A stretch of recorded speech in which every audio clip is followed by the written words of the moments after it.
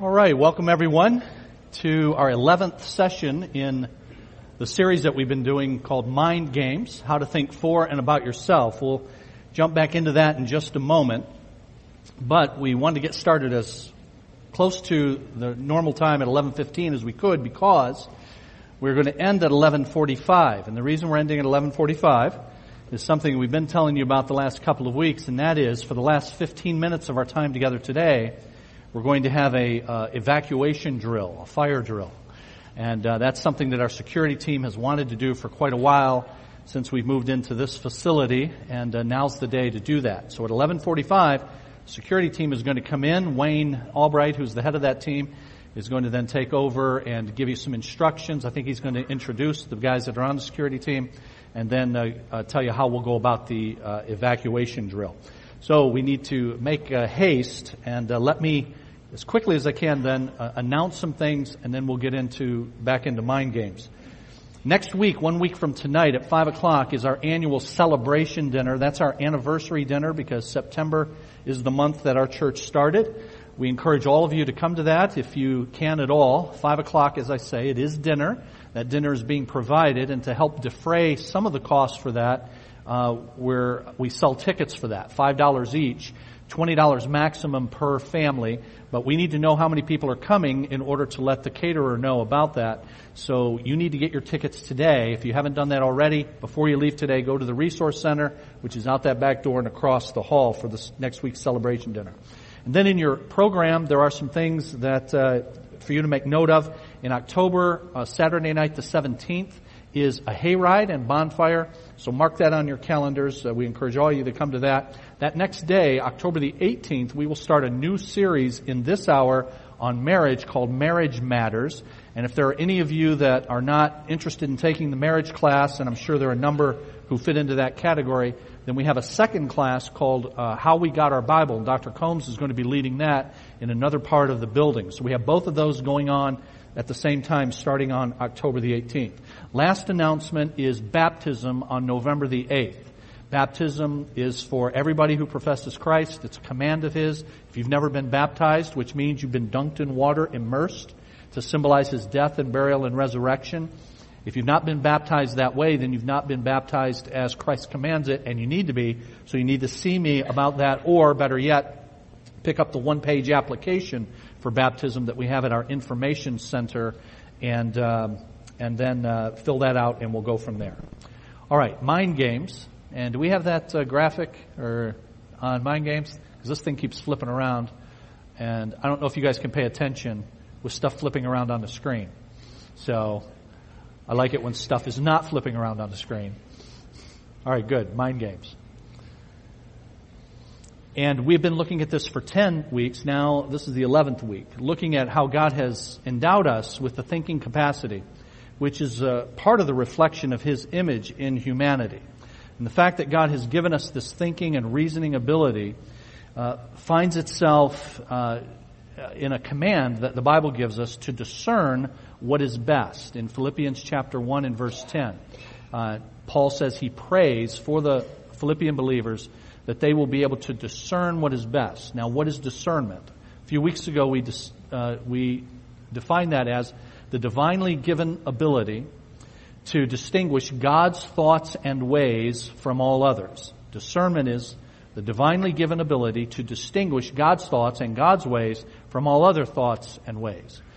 That means that I have to think in order to discern. I have to think about what are God's ways compared to other ways? What are God's thoughts compared to other thoughts? I need to make decisions, and all of us are called by God to make decisions that honor Him.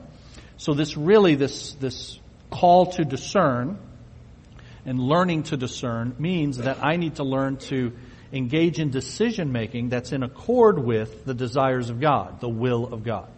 Or to put it another way, we need to learn how to engage in decision-making and its relationship to the will of God. Decision-making and the will of God. I've recommended a book by that very title to you, and we've sold a bunch of copies of that.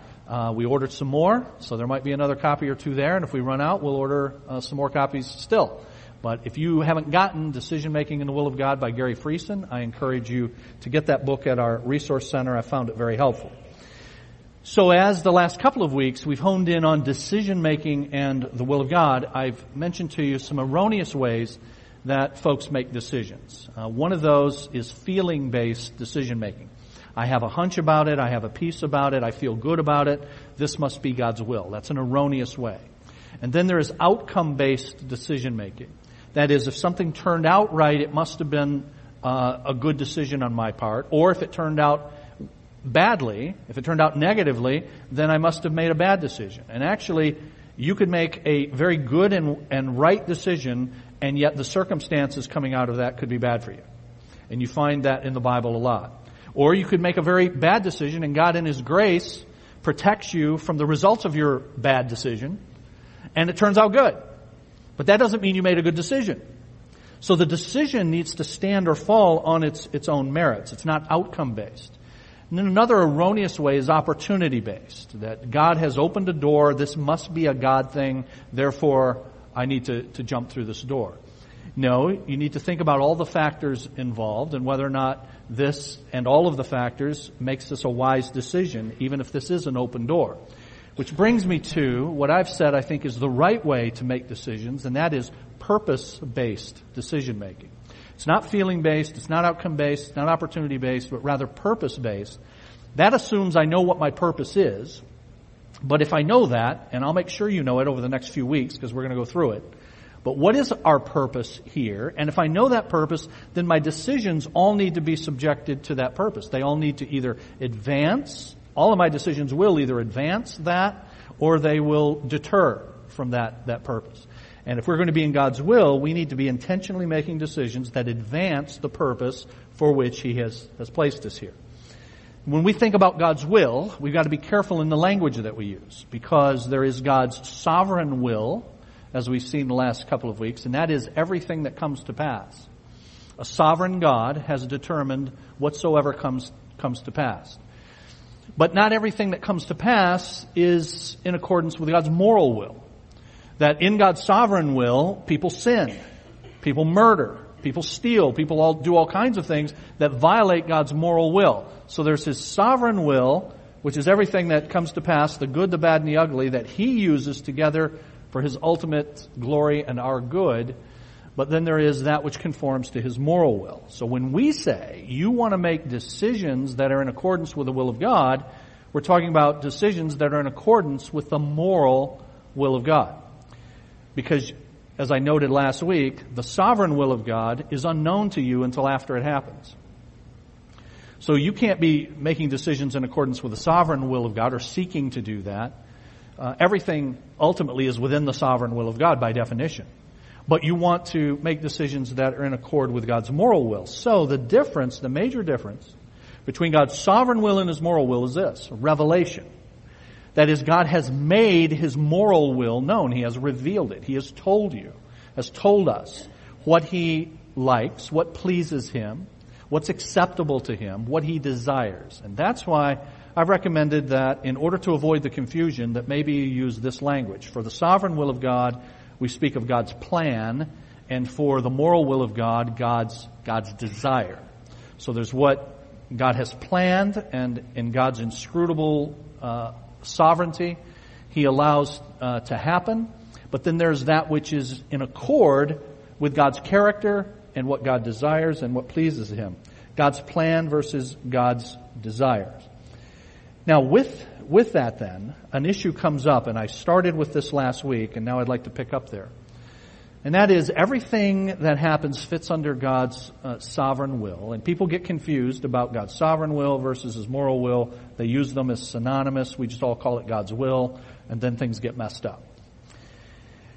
And so what that means, among other things, is that there are times where people will attribute to God's will things that are actually not His moral will.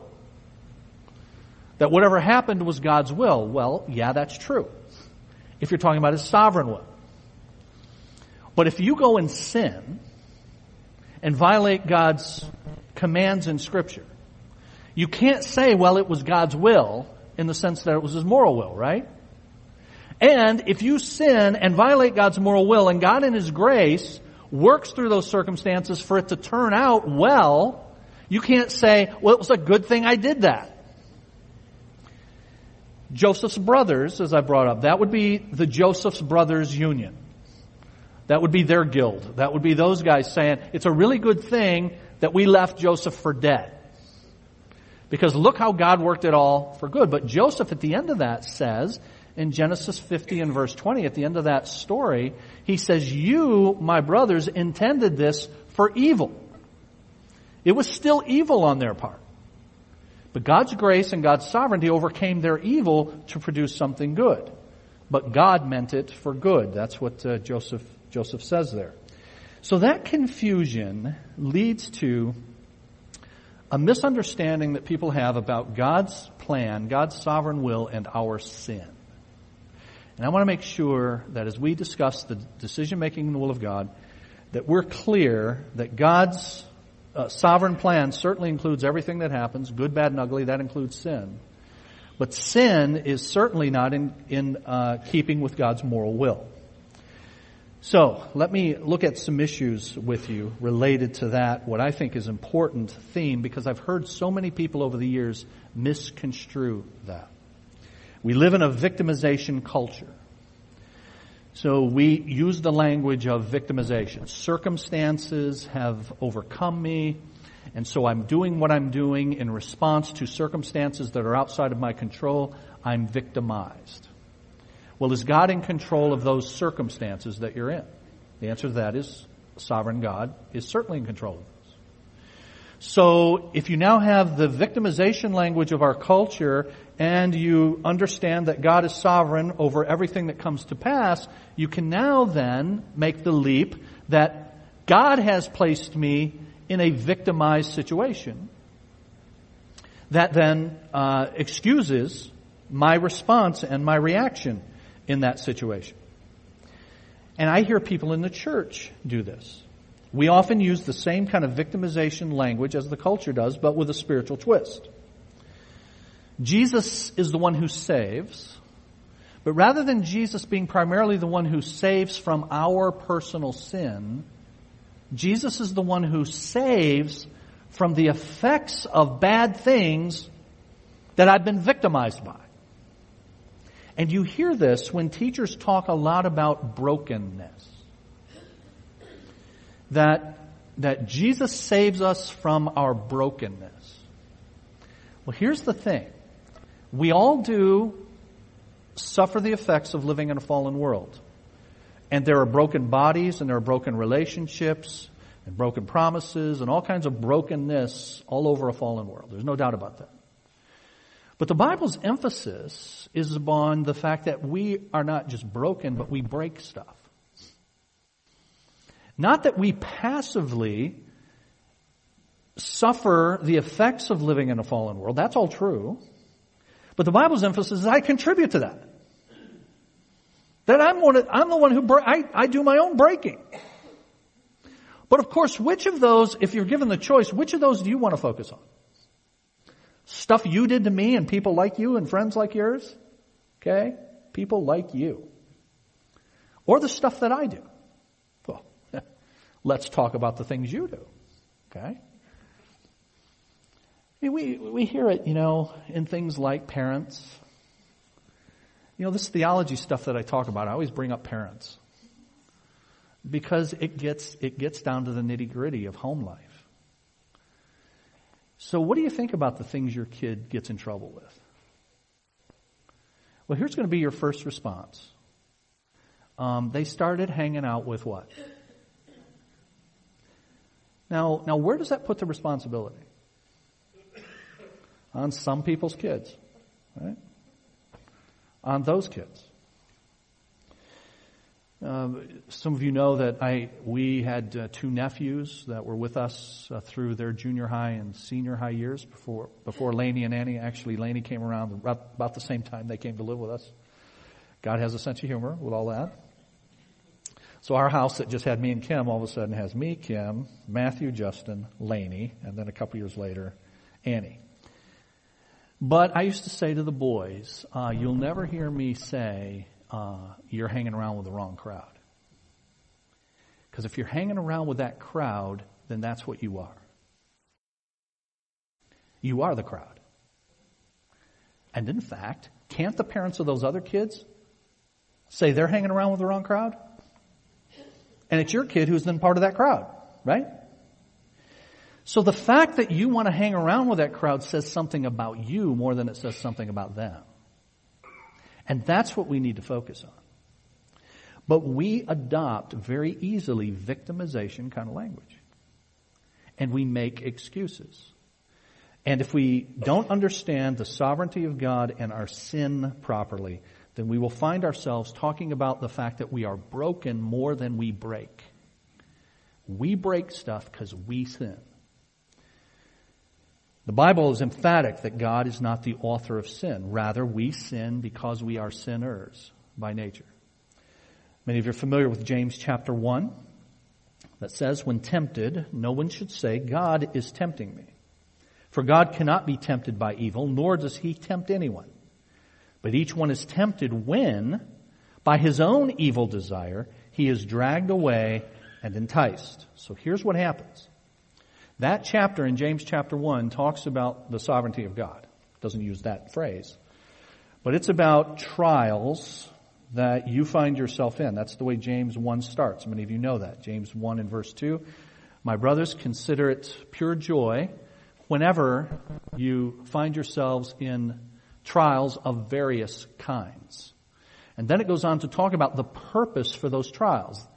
That God is the one who is behind these circumstances that he sovereignly places you in, but his desire for the outcome in that is a good desire. That you will develop maturity, ultimately. Now, you and I can be in the exact same circumstance that a sovereign God has placed us in, and one of us achieve that purpose and the other not. And the difference is how we react to it. If you react to it in wisdom, and that's why James 1 and verse 5 says, if any of you lacks wisdom, let him ask of God. That is, God, you've placed me in this circumstance. I need to know how to make application of the knowledge that you've given me from your word to this particular circumstance. That's wisdom. Give me wisdom in this circumstance. If you react that way, you ask God for wisdom, he promises to give that, and his good purpose in your maturity will be achieved. But if you take a different approach, and you become embittered at God because he has placed you in that circumstance, he has sovereignly allowed that to happen. Now, what was designed to be a circumstance for your maturity and your growth now becomes a temptation toward evil. It's the exact same circumstance, and yet God's intention is never the evil. God's intention is that you grow through it. And that's why James shifts gears when he gets to verse 13 of chapter 1 and says, now, when tempted, don't blame God. Yes, the same God is behind the circumstance. But God has a completely different intention than Satan does and that our sinful nature leads us toward. So when tempted in these circumstances, difficult trials that God sovereignly places us in for ultimately a good purpose, no one should say God is tempting me. But rather each one is tempted when drawn away by his own desire and evil desire and enticed. So here are some principles that I think will help us keep us from the error of blaming God for our sin and for our sin's consequences. And I want to give you some of those. I'll give you the principles, but let me give you this illustration. I've given it to some of you before, if you've been here for a while, that Jonathan Edwards, many of you know who Jonathan Edwards was. He's considered by most, and certainly by me, to be the greatest theologian that America has ever produced. So that's big stuff. He was the first president of Princeton University, and he was just a brilliant mind.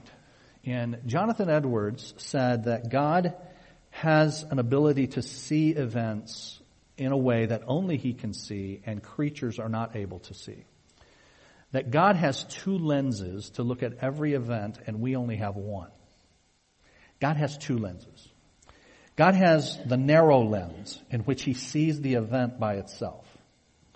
And all of us have the narrow lens. We can see the event by itself. And the event by itself may be something that's good or bad or indifferent. If someone is in a car accident and they're injured, that's a bad thing. That's a result of living in a fallen world, and we can pronounce that that's a bad circumstance. That's a difficult circumstance. And in that narrow lens, we see that. But Edwards said, unlike us, who can only see the event in that narrow way, it's either good, bad, or indifferent, God sees through the broad lens. Not just the narrow lens, but also the broad lens. And in the broad lens, God can see things that, from our limited vantage point, we can't. God sees how that thing, good, bad, or indifferent, fits together with all other things. And how that is going to have a cause and effect on the next event and the next event, and ultimately come out for our good and His glory. It's because God has that ability to design events in such a way that He can see them in their broadest sense and the outcome be ultimately for our good and His glory, that promises like Romans chapter 8 and verse 28 are true. Romans 8:28. We know that in all things God works for the good of those who love Him and who are called according to His purpose. Now, that's the NIV quote I just gave you. That's the New International Version. We know that in all things God works for good. Now, in the King James Version, that says, we know that all things work together for good. Now, here's why. I'm not picking on the King James, and if you're somebody who, every time I mention a King James, at the end of the service, I always have somebody who comes and smacks me with their King James and says, I'm still holding on to my King James. All right, good. It's all good. But the NIV translation is superior there for this important reason. Notice what the subject is, the way that's laid out in the King James. We know that all things work together for good. All things work together for good. Listen, things don't work. In the NIV it says, we know that God works all things. You see, God is the subject and God works stuff. God works things. Things don't just work.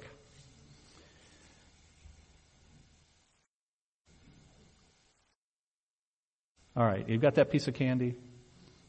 I'm kidding. Somebody's trying to open a piece of candy on the sly. All right, we're all good. We're good. God even works that together for good somehow. And He works it all ultimately for the good of those who love Him and are called according to His purpose. God, in the words of one author, Brian Chappell, says that God is moving heaven and earth. God is moving heaven and earth for the ultimate good of His people. What a marvelous thing that God, a sovereign God, is moving all things ultimately for the good of His people. But it's God who's doing that actively. All right, so God can look through the narrow lens, but God can look through the broadest lens, and God can see how that thing will fit into the next thing and the next thing and ultimately work out for His purpose of His glory and our good. Now, here's some principles to help keep us from the error of blaming God for our sin and our sin's consequences. First one is this: invoke the comfort of God's plan, the comfort of God's sovereignty for so-called acts of God. You know, insurance companies use that, right? That was an act of God. And what they mean is that, it was something outside our control. So invoke the comfort of God's sovereignty, God's plan for acts of God and other circumstances beyond your control. So these are genuine instances of victimization, of living in a fallen world. Now, again, the reason I live in a fallen world is because I'm fallen and I contribute to it, but we can use the language of victimization for that. A tornado hits your house, you've been victimized by living in a fallen world, an act of God. So these would include common kinds of tragedies such as famine, an earthquake, terrorism. It would also include personal tragedies like the diagnosis of terminal cancer, an involuntary layoff, crime committed against you, those kinds of things. You've been victimized. And in those, we should, and the Bible does, invoke the comfort of God's sovereignty in this. That somehow in the midst of this, even this difficult thing that has happened to me, it's not something I did in this instance, it's been done to me, invoke the comfort of God's sovereignty. That He has a plan in all of this. But then secondly, invoke the mercy of God's redemption for sin. So in the first case, when I'm invoking the comfort of God's plan, God's sovereignty for things that happen to me that are outside of my control, but now these are things that are in my control. I violated God's moral will. But I should still invoke the mercy of God's redemption. And so this includes mercy to endure the consequences of sin, as well as to overcome the sin itself. So for instance, drunkenness that results in a loss of life. Someone goes out and drives drunk, and someone is killed. Or the loss of a job, or laziness that's resulted in financial instability. These are all moral sins for which we are morally culpable. But what should we invoke with that? If we're convicted by that, then we confess that and we invoke the mercy of God's redemption for violations of His moral will. And then I have a couple of other principles for us to follow as we take responsibility for the things we've done, and yet at the same time recognize that there are times when things are done to us as well, and how that fits with God's sovereign plan and our responsibility. I've got some more of those. However, it is the appointed hour, I think. It is 11:45, and so you guys good to go? So Wayne is going to come. He's the head of our security team, and he's going to introduce some instructions and the guys and take it from there. All right, thank you, Pastor Ken. As most of you know, we're going to have a fire drill today, and I want to explain before we do that just a couple things about our security team. First of all, I want to let you know that your safety is of utmost importance to us. It's important. It's a concern, along with the children.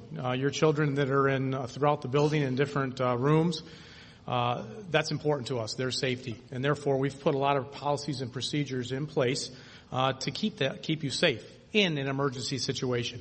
And as an example, we're going to do a fire drill today. Now, why are we doing a fire drill? We did one several years ago in Woodhaven High School. Worked out very well. There's two reasons.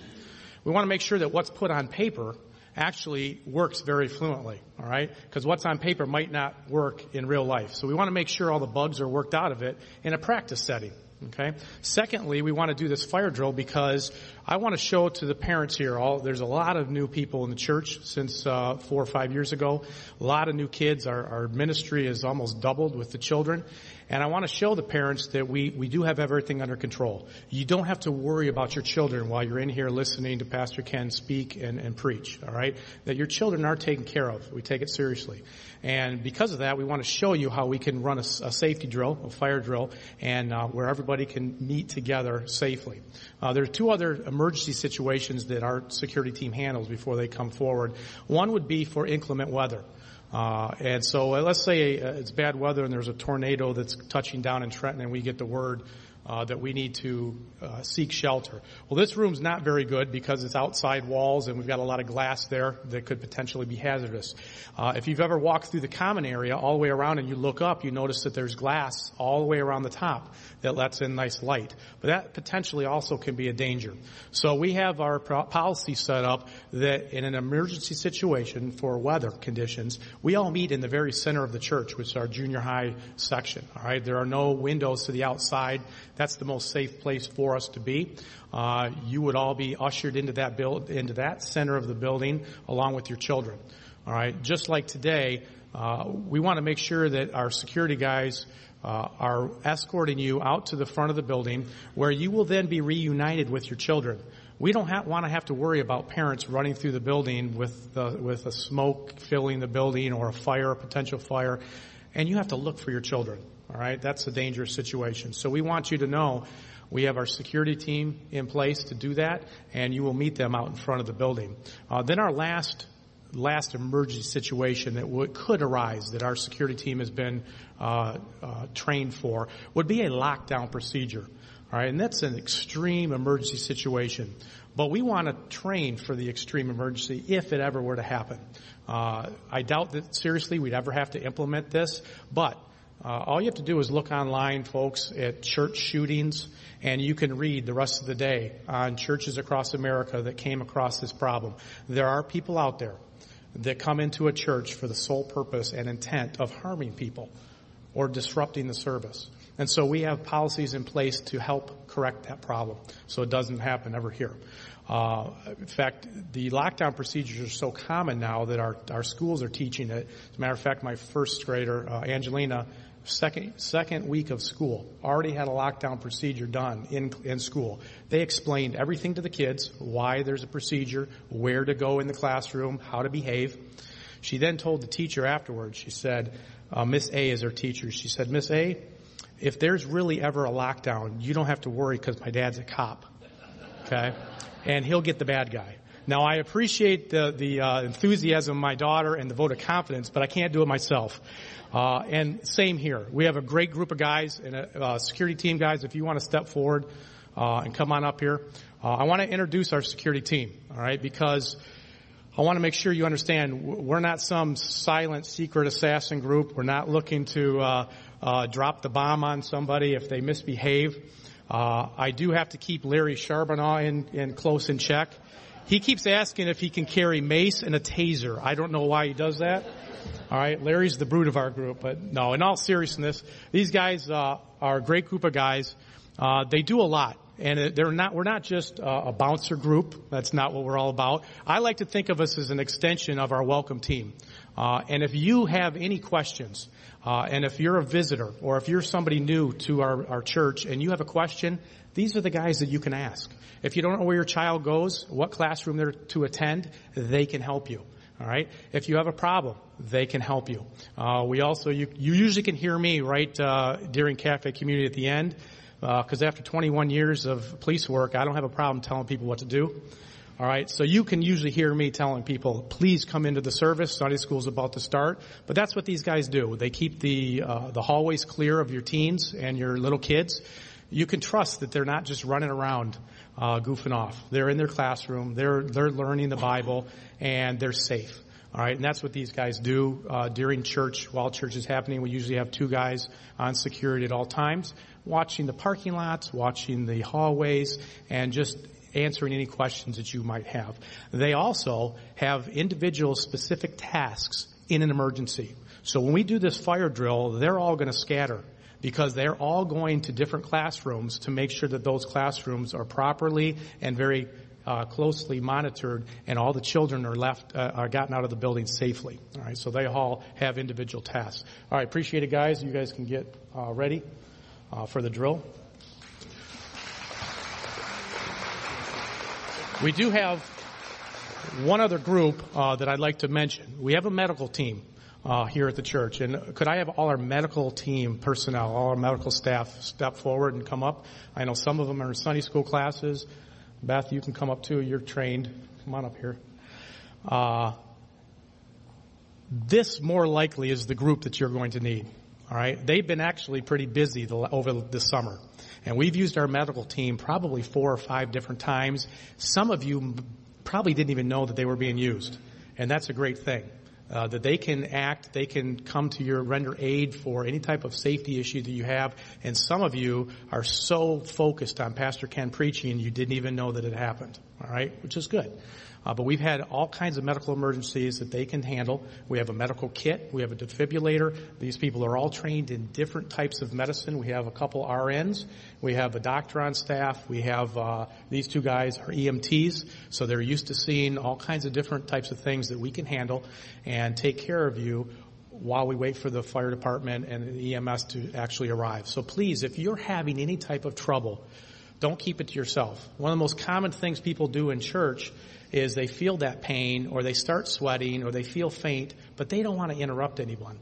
And then it gets too late. Don't feel that way. Please interrupt us. Please come and look at any of these people can help you. Any of our security team will definitely want to help you. They can get these people in a few seconds. We can get you out in the hallway and take care of you. Okay? So thank you very much.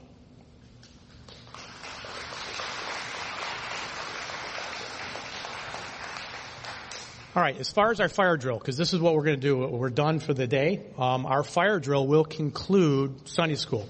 So if you are out in the parking lot, you don't have to come back into the building. Once we're done and we dismiss out there, you can get in your car and leave. But by all means, feel free to come back in the building if you'd like to. All right?